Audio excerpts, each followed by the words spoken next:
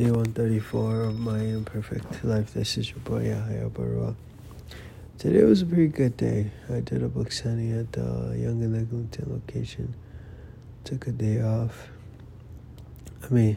Took an early day. I finished early.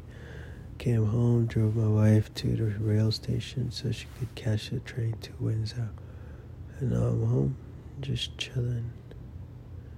Took some new Citron, so I'm about to pass out.